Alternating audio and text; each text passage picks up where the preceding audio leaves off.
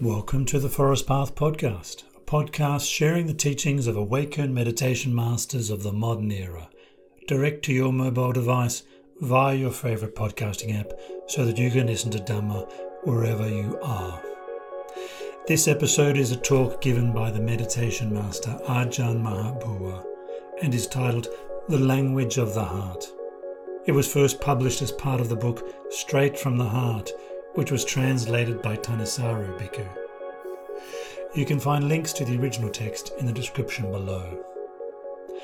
I just wanted to make a quick note on language in this talk, specifically the use of the word heart in this talk. My understanding is that when using the English word heart in this talk, it is translated from the Thai word which derives from the Pali word chitta. These days the word chitta is most often translated into English as mind. In English we frequently associate the mind with the brain and what is going on in the head, and we associate the heart with the chest region and the emotions. And in Western culture and the English language we make a clear distinction between the mind and the heart. However, there is no such distinction in Buddhism. The chitta is referring to conscious experience and the contents of that conscious experience, including all thoughts and emotions.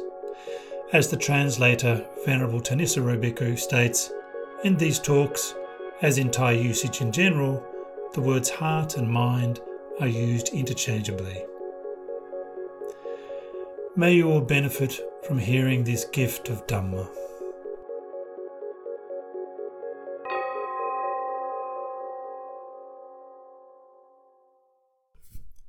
The Language of the Heart by Ajahn Maha Boowa. The Venerable Acharya Mun taught that all hearts have the same language. No matter what one's language or nationality, the heart is nothing but simple awareness, which is why he said that all hearts have the same language. When a thought arises, we understand it, but when we put it into words, it has to become this or that language, so that we don't really understand one another. The feelings within the heart, though, are the same for everyone. This is why the Dhamma fits the heart perfectly, because the Dhamma isn't any particular language. The Dhamma is the language of the heart. The Dhamma resides within the heart. Pleasure and pain reside within the heart. The acts that create pleasure and pain are thought up by the heart. The heart is what knows the results that appear as pleasure and pain, and the heart is burdened with the outcome of its own thoughts. This is why the heart and the Dhamma fit perfectly. No matter what our language or nationality, we can all understand the Dhamma because the heart and the Dhamma are a natural pair. The heart forms the core within the body. It's the core, the substance, the primary essence within the body. It's the basic foundation. The conditions that arise from the mind, such as thought formations, appear and vanish again and again. Here I'm referring to the rippling of the mind. When the mind ripples, that's the formation of a thought. Labels which deal with conjecturing, memorizing and recognizing are termed sanya. Long thoughts are sanya. Short thoughts are sankhara. In other words, when a thought forms blip, that's a sankhara. Sanya refers to labelling and recognizing. Vijnana refers to the act of taking note when anything external comes and makes contact with the senses, as when visible forms make contact with the eye and cognition results. All of these things are constantly arising and vanishing of their own accord, and so the Buddha called them khandas. Each heap or group is called a khanda. These 5 heaps of khandas are constantly arising and vanishing all the time. Even the arahants have these same conditions, just like ordinary people everywhere, the only difference being that the arahants' khandas are khandas pure and simple, without any defilements giving them orders, making them do this or think that. Instead, their khandas think out of their own free nature, with nothing forcing them to think this or that, unlike the minds of ordinary people in general. To make a comparison, the khandhas of ordinary people are like prisoners, constantly being ordered about. Their various thoughts, labels, assumptions and interpretations have something that orders and forces them to appear, making them think, assume and interpret in this way or that. In other words, they have defilements as their boss, their leader, ordering them to appear. Arahants, however, don't. When a thought forms, it simply forms. Once it forms, it simply disappears. There's no seed to continue it, no seed to weigh the mind down because there's nothing to force it, unlike the khandhas governed by defilements or under the leadership of defilements. This is where the difference lies. But their basic nature is the same. All the khandhas we have mentioned are inconstant, anicca. In other words, instability and changeability are a regular part of their nature, beginning with the Rupa Khandha, our body, and the Vedana Khandha, feelings of pleasure, pain and indifference.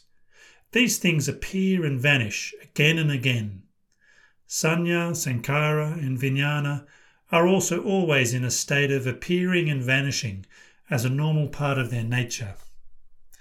But as for actual awareness, which forms the basis of our knowledge of the various things that arise and vanish, that doesn't vanish. We can say that the mind can't vanish. We can say that the mind can't arise. A mind that has been purified thus has no more problems concerning the birth and death of the body and the khandhas, and thus there is no more birth here and there, appearing in crude forms such as individuals or as living beings, for those whose minds have been purified. But those whose minds are not purified, they are the ones who take birth and die, setting their sights on cemeteries without end, all because of this undying mind. This is why the Lord Buddha taught the world, and in particular the world of human beings, who know right and wrong, good and evil, who know how to foster the one and remedy the other, who understand the language of the Dhamma he taught. This is why he taught the human world above and beyond the other worlds, so that we could try to remedy the things that are harmful and detrimental, removing them from our thoughts, words and deeds. Try to nourish and foster whatever goodness we might already have and give rise to whatever goodness we don't yet have. He taught us to foster and develop the goodness we already have, so as to nourish the heart, giving it refreshment and well-being, giving it a standard of quality or goodness, so that when it leaves its present body to head for whatever place or level of being, this mind that has been constantly nourished with goodness will be a good mind. Wherever it fares, it will fare well.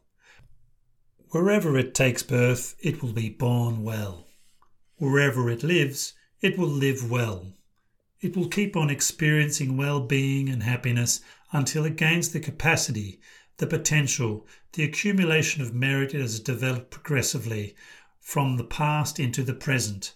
In other words, yesterday is today's past, today is tomorrow's past, all of which are days in which we have fostered and developed goodness step by step, to the point where the mind has the firm strength and ability from the supporting power of this goodness that enables it to pass over and gain release. Such a mind has no more birth, not even in the most quiet and refined levels of being that contain any latent traces of conventional reality, namely birth and death as we currently experience it. Such a mind goes completely beyond all such things. Here I'm referring to the minds of the Buddhas and of the Arahants. There's a story about Venerable Vangisa that has a bearing on this. Venerable Vangisa, when he was a layman, was very talented in divining the level of being in which the mind of a dead person was reborn, no matter who the person was. You couldn't quite say he was a fortune teller. Actually, he was more of a master of psychic skills. When anyone died, he would take that person's skull and knock on it, focus his mind, and then know that this person was reborn there. That person was reborn here. If the person was reborn in hell or in heaven, As a common animal or a hungry ghost, he could tell in every case without any hesitation. All he needed to do was knock on the skull. When he heard his friends say that the Buddha was many times more talented than this, he wanted to expand on his knowledge. So he went to the Buddha's presence to ask for further training in this science. When he reached the Buddha gave him the skull of an arahant to knock on. "All right, see if you can tell where he was reborn." Venerable Vangisa knocked on the skull and listened. Silence. He knocked again and listened. Silence. He thought for a moment. Silence. He focused his mind. Silence. He couldn't see where the owner of the skull was reborn. At his wit's end, he confessed frankly that he didn't know where the arahant was reborn. At first, Venerable Vangisa had thought himself talented and smart and had planned to challenge the Buddha before asking for further training. But when he reached the Buddha gave him the skull of an arahant to knock on, and right there he was stymied. So now he genuinely wanted further training. Once he had further training, he'd really be something special. This being the way things stood, he asked to study with the Buddha. So the Buddha taught him the science, taught him the method, in other words, the science of the Dhamma. When Venerable Vangisa practiced and practiced until he finally attained arahantship, from then on he was no longer interested in knocking on anyone's skull except for his own. Once he had known clearly, that was the end of the matter. This is called knocking on the right skull. Once the Buddha had brought up the topic of the mind that doesn't experience rebirth, the skull of one whose mind was purified, no matter how many times Venerable Vangisa knocked on it, he couldn't know where the mind was reborn, even though he had been very talented before, for the place of a pure mind's rebirth cannot be found. The same was true in the case of Venerable Gotika. This story should serve as quite some food for thought. Venerable Gotika went to practice meditation, made progress step by step, but then regressed. They say this happened 6 times. After the 7th time, he took a razor to slash his throat. He was so depressed. But then came to his senses, contemplated the Dhamma, and became an arahant at the last minute. That's the story in brief. When he died, Mara's hordes searched for his spirit. To put it simply, they stirred up a storm, but couldn't tell where he had been reborn. So the Lord Buddha said, no matter how much you dig or search or investigate to find the spirit of our son Gotika, who has completely finished his task, you won't be able to find it, even if you turn the world upside down, because such a task lies beyond the scope of conventional reality. How could they possibly find it? It's beyond the capacity of people with defilements to know the power of an arahant's mind. In the realm of convention, there is no one who can trace the path of an arahant's mind, because an arahant lies beyond convention, even though his mind is just the same. Think about it. Even our stumbling and crawling mind, when it is continually cleansed without stop, without ceasing, without letting perseverance lag, will gradually become more and more refined until it reaches the limit of refinement. Then the refinement will disappear, because refinement is a matter of conventional reality, leaving the nature of solid gold or solid Dhamma, called a pure mind. We too will then have no more problems, just like the arahants, because our minds will have become a superlative mind, just like the minds of those who have already gained release. All minds of this sort are the same, with no distinction between women and men, which is simply a matter of sex or convention. With the mind, there is no distinction between women and men, and thus both women and men have the same capacity in the area of the Dhamma. Both are capable of attaining the various levels of Dhamma all the way to release. There are no restrictions that can be imposed in this area. All that is needed is that we develop enough ability and potential, and then we can all go beyond. For this reason, we should all make an effort to train our hearts and minds. At the very least, we should get the mind to attain stillness and peace with any of the meditation themes it can lull into a state of calm, giving rise to peace and well-being within it. For example, mindfulness of breathing, which is one of the primary themes in meditation circles, seems to suit the temperaments of more people than any other theme. But whatever the theme, take it as a governing principle, a refuge, a mainstay for the mind, putting it into practice within your own mind so as to attain rest and peace. When the mind begins to settle down, we will begin to see its essential nature and worth. We will begin to see what the heart is and how it is. In other words, when the mind gathers all of its contents into a single point, a simple awareness within itself, this is what is called the mind, or the citta. The gathering of the mind occurs on different levels, corresponding to the mind's ability and to the different stages of its refinement. Even if the mind is still on a crude level, we can nevertheless know it when it gathers inwardly. When the mind becomes more and more refined, we will know its refinement. This mind is refined, this mind is radiant, this mind is extremely still, this mind is something extremely amazing.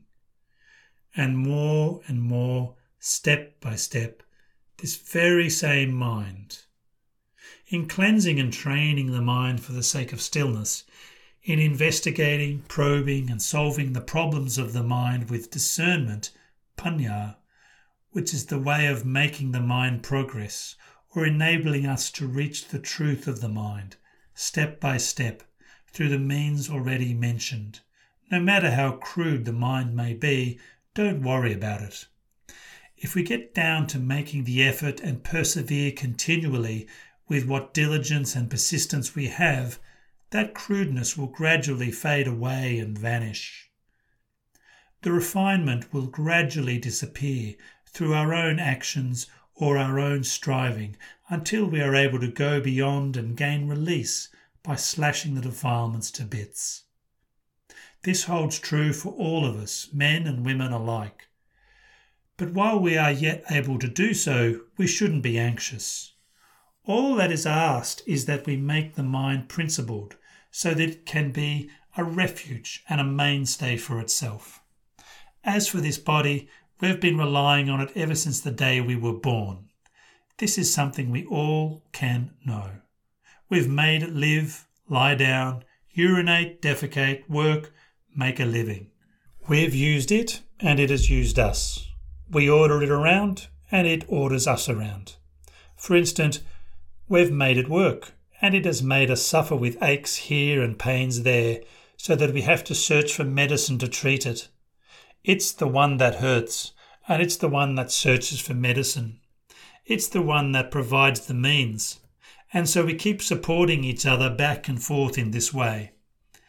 It's hard to tell who is in charge, the body or us. We can order it around part of the time, but it orders us around all of the time. Illness, hunger, thirst, sleepiness, these are all nothing but a heap of suffering and stress, and which the body orders us around and orders us from every side. We can order it around only a little bit, so when the time is right for us to give orders, we should make it meditate. So, get to work. As long as the body is functioning normally, then no matter how much or how heavy the work, get right to it. But if the body isn't functioning normally, if you're ill, you'll need to be conscious of what it can take. As for the mind, though, keep up the effort within, unflaggingly, because it's your essential duty. You've depended on the body for a long time. Now that it's wearing down, which parts still work, which parts no longer work? You're the one in charge and you know it full well, so make whatever compromises you should. But as for the heart, which isn't ill along with the body, it should step up its efforts within so that it won't lack the benefits it should gain. Make the mind have standards and be principled in its living, principled in its dying. Wherever it's born, make it have good principles and satisfactory standards. What they call merit, punya, won't betray your hopes and expectations. It will provide you with satisfactory circumstances at all times, in keeping with the fact that you've accumulated the merit, the well-being, that all the world wants and of which no one has enough. In other words, what the world wants is well-being, whatever the sort, and in particular, the well-being of the mind that will arise step by step from having done things such as meditation, which are noble and good. This is the well-being that forms a core or an important essence within the heart. We should strive then, while the body is still functioning, for when life comes to an end, nothing more can be done. No matter how little or how much we have accomplished, we must stop at that point. We stop our work, put it aside, and then reap its rewards. There, in the next life, whatever we should be capable of doing, we do. If we can go beyond or gain release, that's the end of every problem. There will then be nothing to involve us in any turmoil. Here I've been talking about the mind because the mind is the primary issue, that which will make us fare well or badly, meet with pleasure or pain. It is nothing else but the mind. As for what they call bad karma, it lies within the mind that has made it. Whether or not you can remember, these seeds which lie within the heart can't be prevented from bearing fruit because they are rooted in the mind. You have to accept your karma. Don't find fault with it. Once it's done, it's done. So how can you find fault with it? The hand writes, and so the hand must erase. You have to accept it like a good sport. This is the way it is with karma until you gain release, which will be the end of the problem.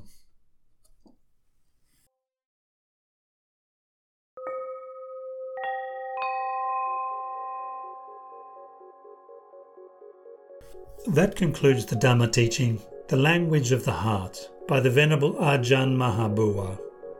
If you'd like to hear more talks by Ajahn Maha Boowa and other meditation masters of the forest tradition of Theravada Buddhism, subscribe to the Forest Path podcast using your favourite podcast app.